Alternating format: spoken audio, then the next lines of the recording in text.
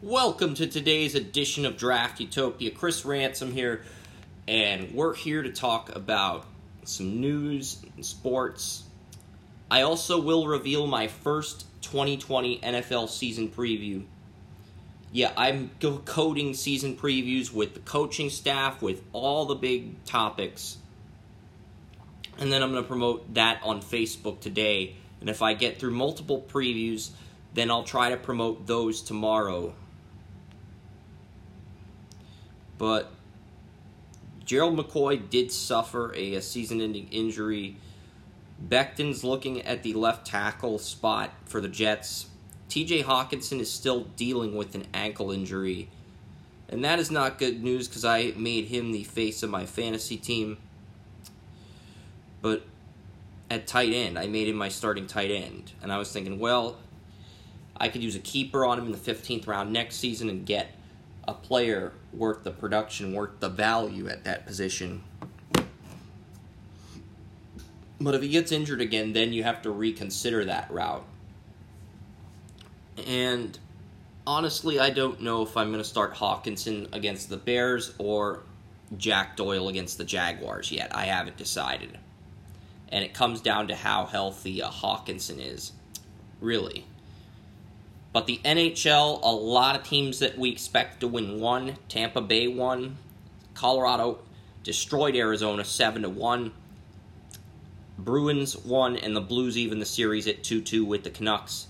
But the Hurricanes had control of that game. They led 3-0, and then Boston scored 4 unanswered in the third period to come back and make it a 3-1 Bruins series lead, as the Bruins improved to 2-0 without Tuukka Rask.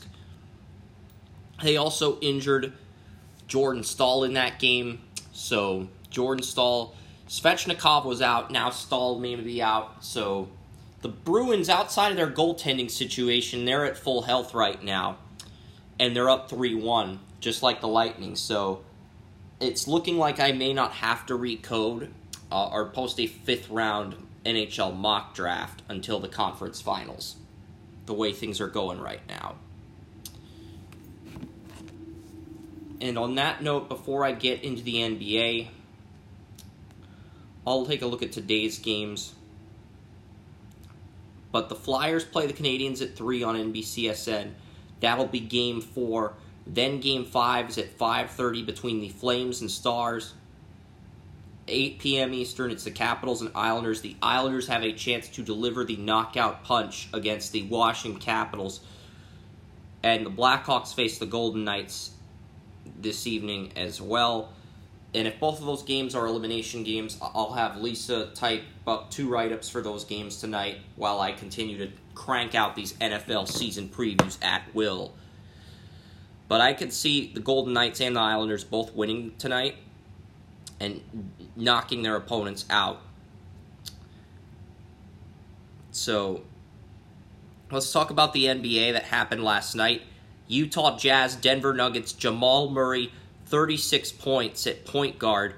Donovan Mitchell, the reason I said this series wouldn't live up to the hype is because I thought Mike Conley was a starter. It turns out Mike Conley's a backup on the Jazz, and they have Ingles and Mitchell as their starters at point guard and shooting guard. They have Rudy Gobert at center. Their forward play struggled, so you know what?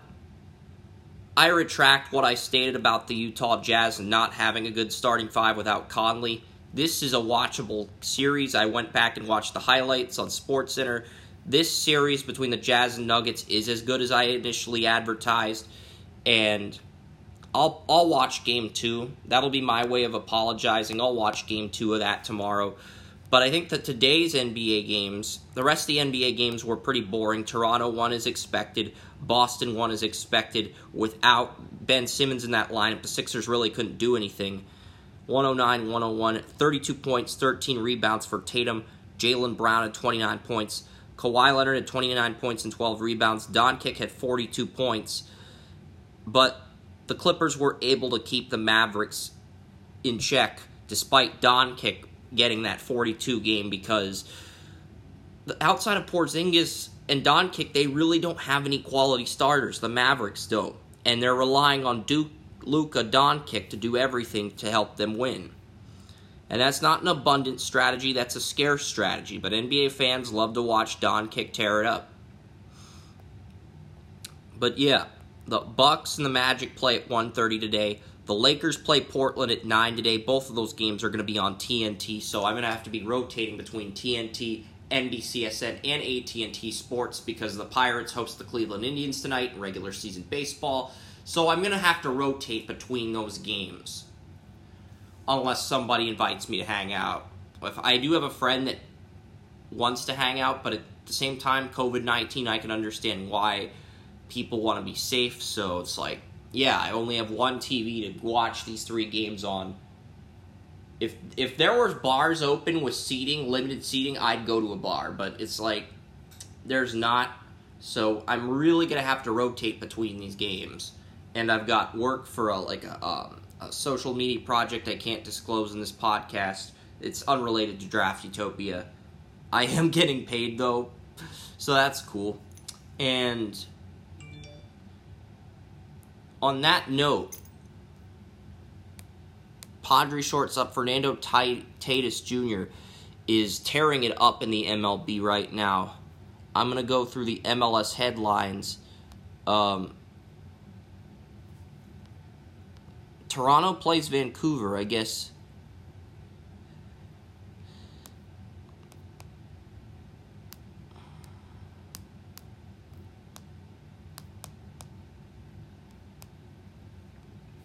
Yeah, so Toronto plays Vancouver. That's an August 18th game, and that's going to be airing tonight on ESPN Plus and TSN. But really, the big MLS games resume on Thursday, Friday,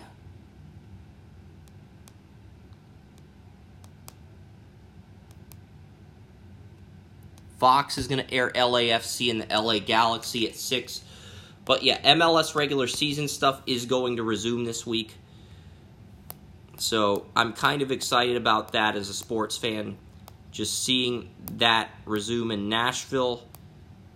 Nashville's in the Eastern. I thought Nashville was in the Western Conference. They're in the East. Okay. All right. On that note, I am going to resume the... I'm going to break down the first season preview. And this is going to be an audio commentary of an article I'll be posting around the same time as this podcast. The Washington Football Team 2020 season preview. Let's take a look at their free agency recap. Washington signed Kyle Allen to replace Case Keenum. On defense, they added free safety Sean Davis from the Pittsburgh Steelers. Washington also got Cornelius Lucas, a backup right tackle on the Bears, and cornerback Kendall Fuller, a member of the Super Bowl 54 champion Kansas City Chiefs. This team was less active in free agency compared to previous years, so it will be interesting to see how things pan out. Washington Football Team, they drafted Chase Young at 2. He may end up starting at defensive end. He may move to outside linebacker. You have a gadget player like Antonio Gibson that you got in the 3rd round competing for the starting running back job. You got 2 4th-round picks, Sadiq Charles. He'll be competing for a spot on the offensive line. And Antonio Gandy Golden out of Liberty may be the steal of this group. The Liberty receiver is expected to start next to Terry McLaurin with Kelvin Harmon on injured reserve for this season. All right. So the Washington Football Team quarterback summary. Washington has 3 quality quarterbacks. Dwayne Haskins, Alex Smith, and Kyle Allen will be competing for the starting job.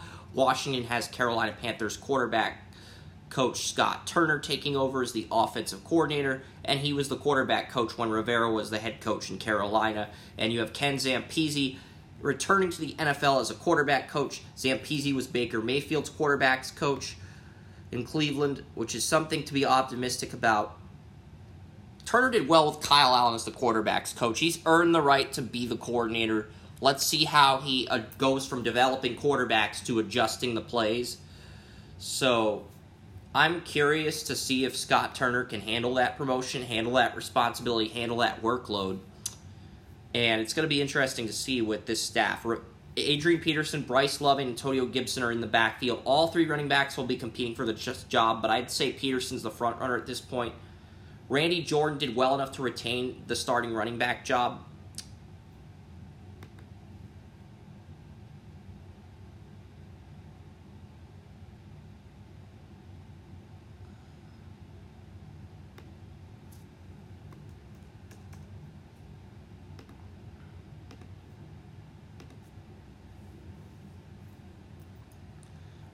And he's been with this team for 3 seasons, Randy Jordan. The receiver's job. You moved Terry McLaurin, your slot receiver from last year, into that number 1 receiver role. Also, with Kelvin Harmon tearing his ACL, Antonio Gandy-Golden is set to be the number 2 receiver that starts across from McLaurin.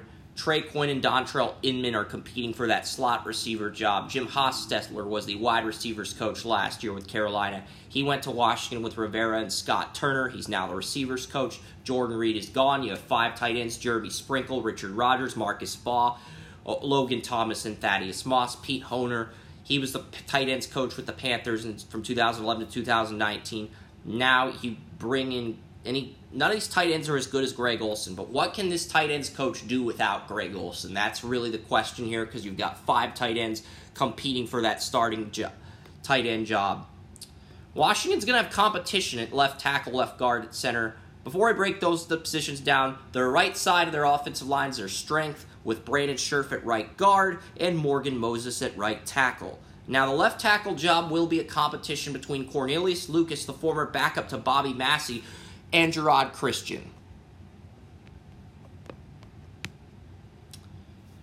Lucas only gave up 1 sack and 8 starts at right tackle with the Bears and over 500 snaps. Washington's offense can do something if he plays that well as Washington's left tackle as a blind side. Both of these guys feel like downgrades over Donald Penn and Trent Williams, which is why this team needs Penei Sewell in the worst way possible. Wes Schweitzer from San Jose State and former Atlanta Falcon Wes Schweitzer and rookie Shadiq Charles are going to be competing for that left guard job. Roulier is expected to beat out Ross Pierschbacher for the center job, but I feel like both Roulier and Pierschbacher can be effective at center. John Matsko is the offensive line coach with Carolina from 2011 to 2019.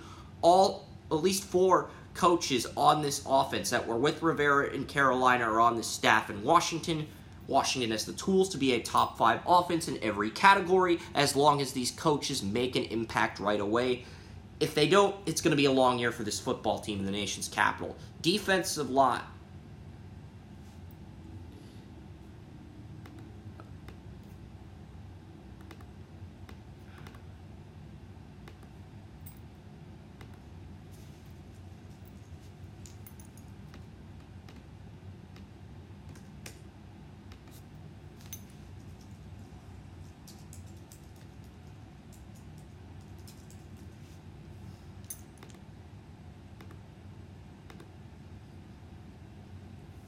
Washington football team defensive line summary. Washington's defensive line consists of Ryan Kerrigan at 43 right end and Montez Sweat as their 43 left end. You have Payne and Matt Iodanis as the 43 defensive tackles.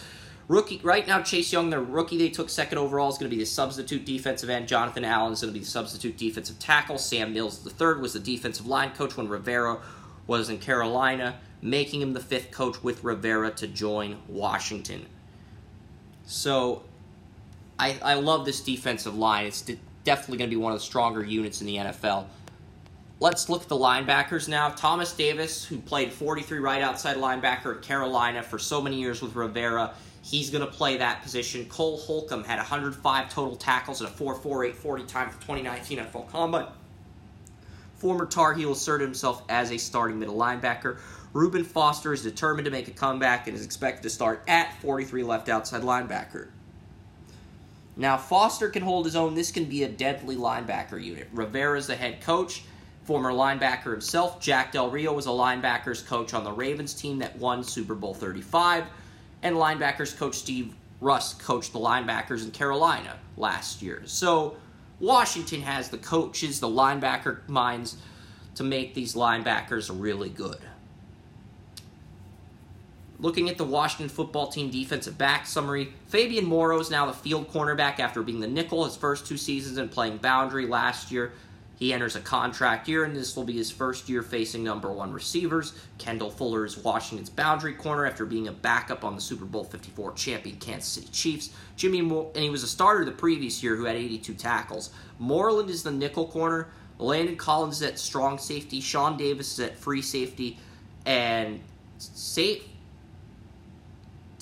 will be the strength of this defensive back unit, with the Washington football team relying heavily on their safeties. Chris Harris was an assistant defensive backs coach with the Chargers. He developed Derwin James. He's now the defensive backs coach. and he specializes in safety development more than cornerback development.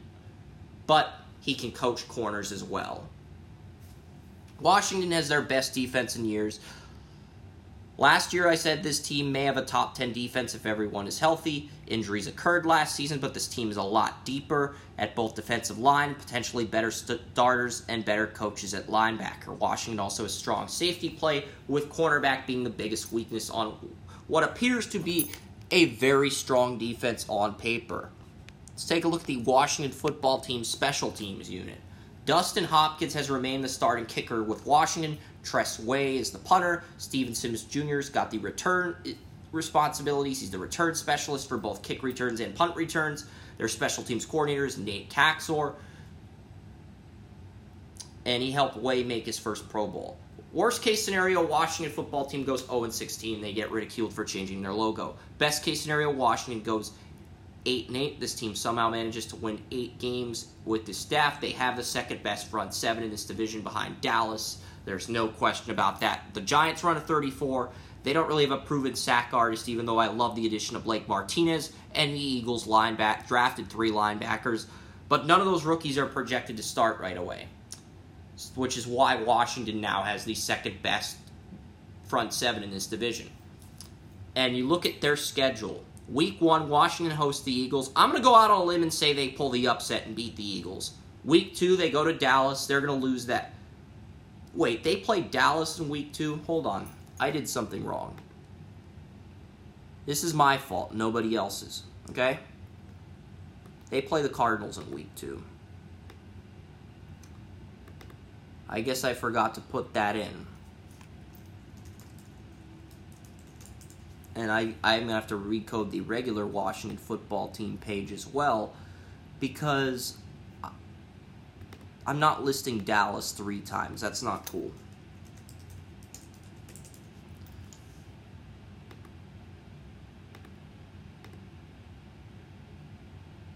But yeah, Washington plays the Cardinals in Week 2. They're going to lose that game in Arizona with healthy Patrick Peterson, a healthy Brian Murphy. Yeah, Robert Alford was their nickel corner. Robert Alford was actually supposed to be the number 2 corner before Byron Murphy took that job from him. But now you have Byron Murphy. He's going to be starting next to Peterson again.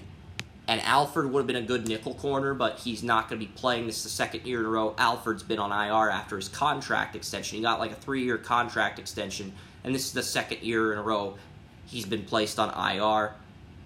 So Washington football team, they go to Arizona. They lose that game. They lose at Cleveland. They lose to Baltimore at home.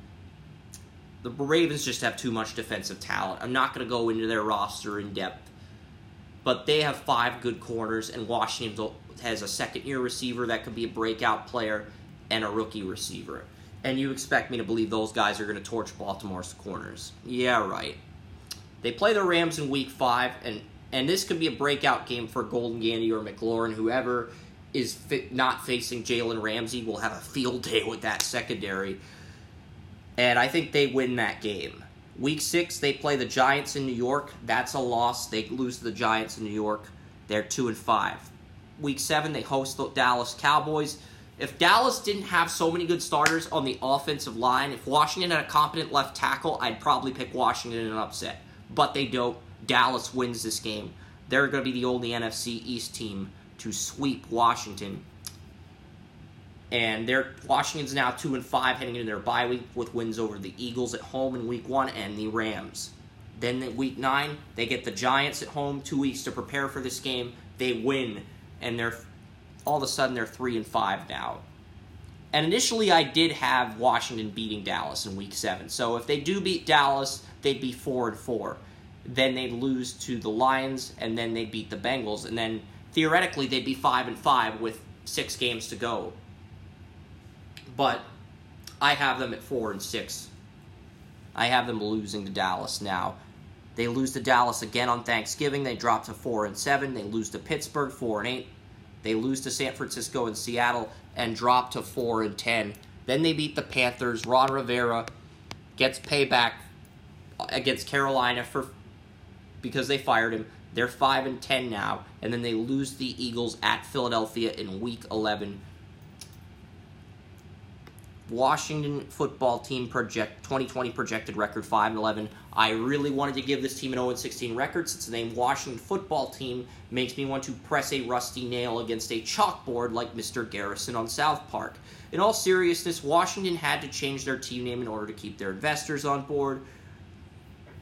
I see both ends of this Washington football team spectrum. You've got the diehard Redskin fans. You've also got the fans that want the team name changed because the logo's offensive, it's racist. I see both ends. I'm not really going to dive into that. Oh, great. Yeah, I'm diving into that. Not trying to. It's just... But after looking at the roster, the coaching staff, the strength of schedule, I came to the conclusion that this is a 5-11 team. And if they can pull off a surprise win here or there, they could be 6-10. But I think 5-11 is a very realistic projection for this team because they have a loaded front seven, and if they can get good quarterback play, they could surprise some people. But it's going to be hard to get good quarterback play when 3 of your starters on the offensive line are competing for starting jobs. And you're relying heavily on that right side of the offensive line, heavily on that running game. So 5-11 is a very realistic projection for the Washington football team in 2020. And hopefully, if they had named themselves the Washington Red Wolves, maybe I'd give them a 6-10 record, but I'm going to go 5-11. And I was strongly considering giving this team an 0-16 record strictly for entertainment purposes. But looking at their roster, coaching staff, this is a 5-11 team. They're not a playoff team.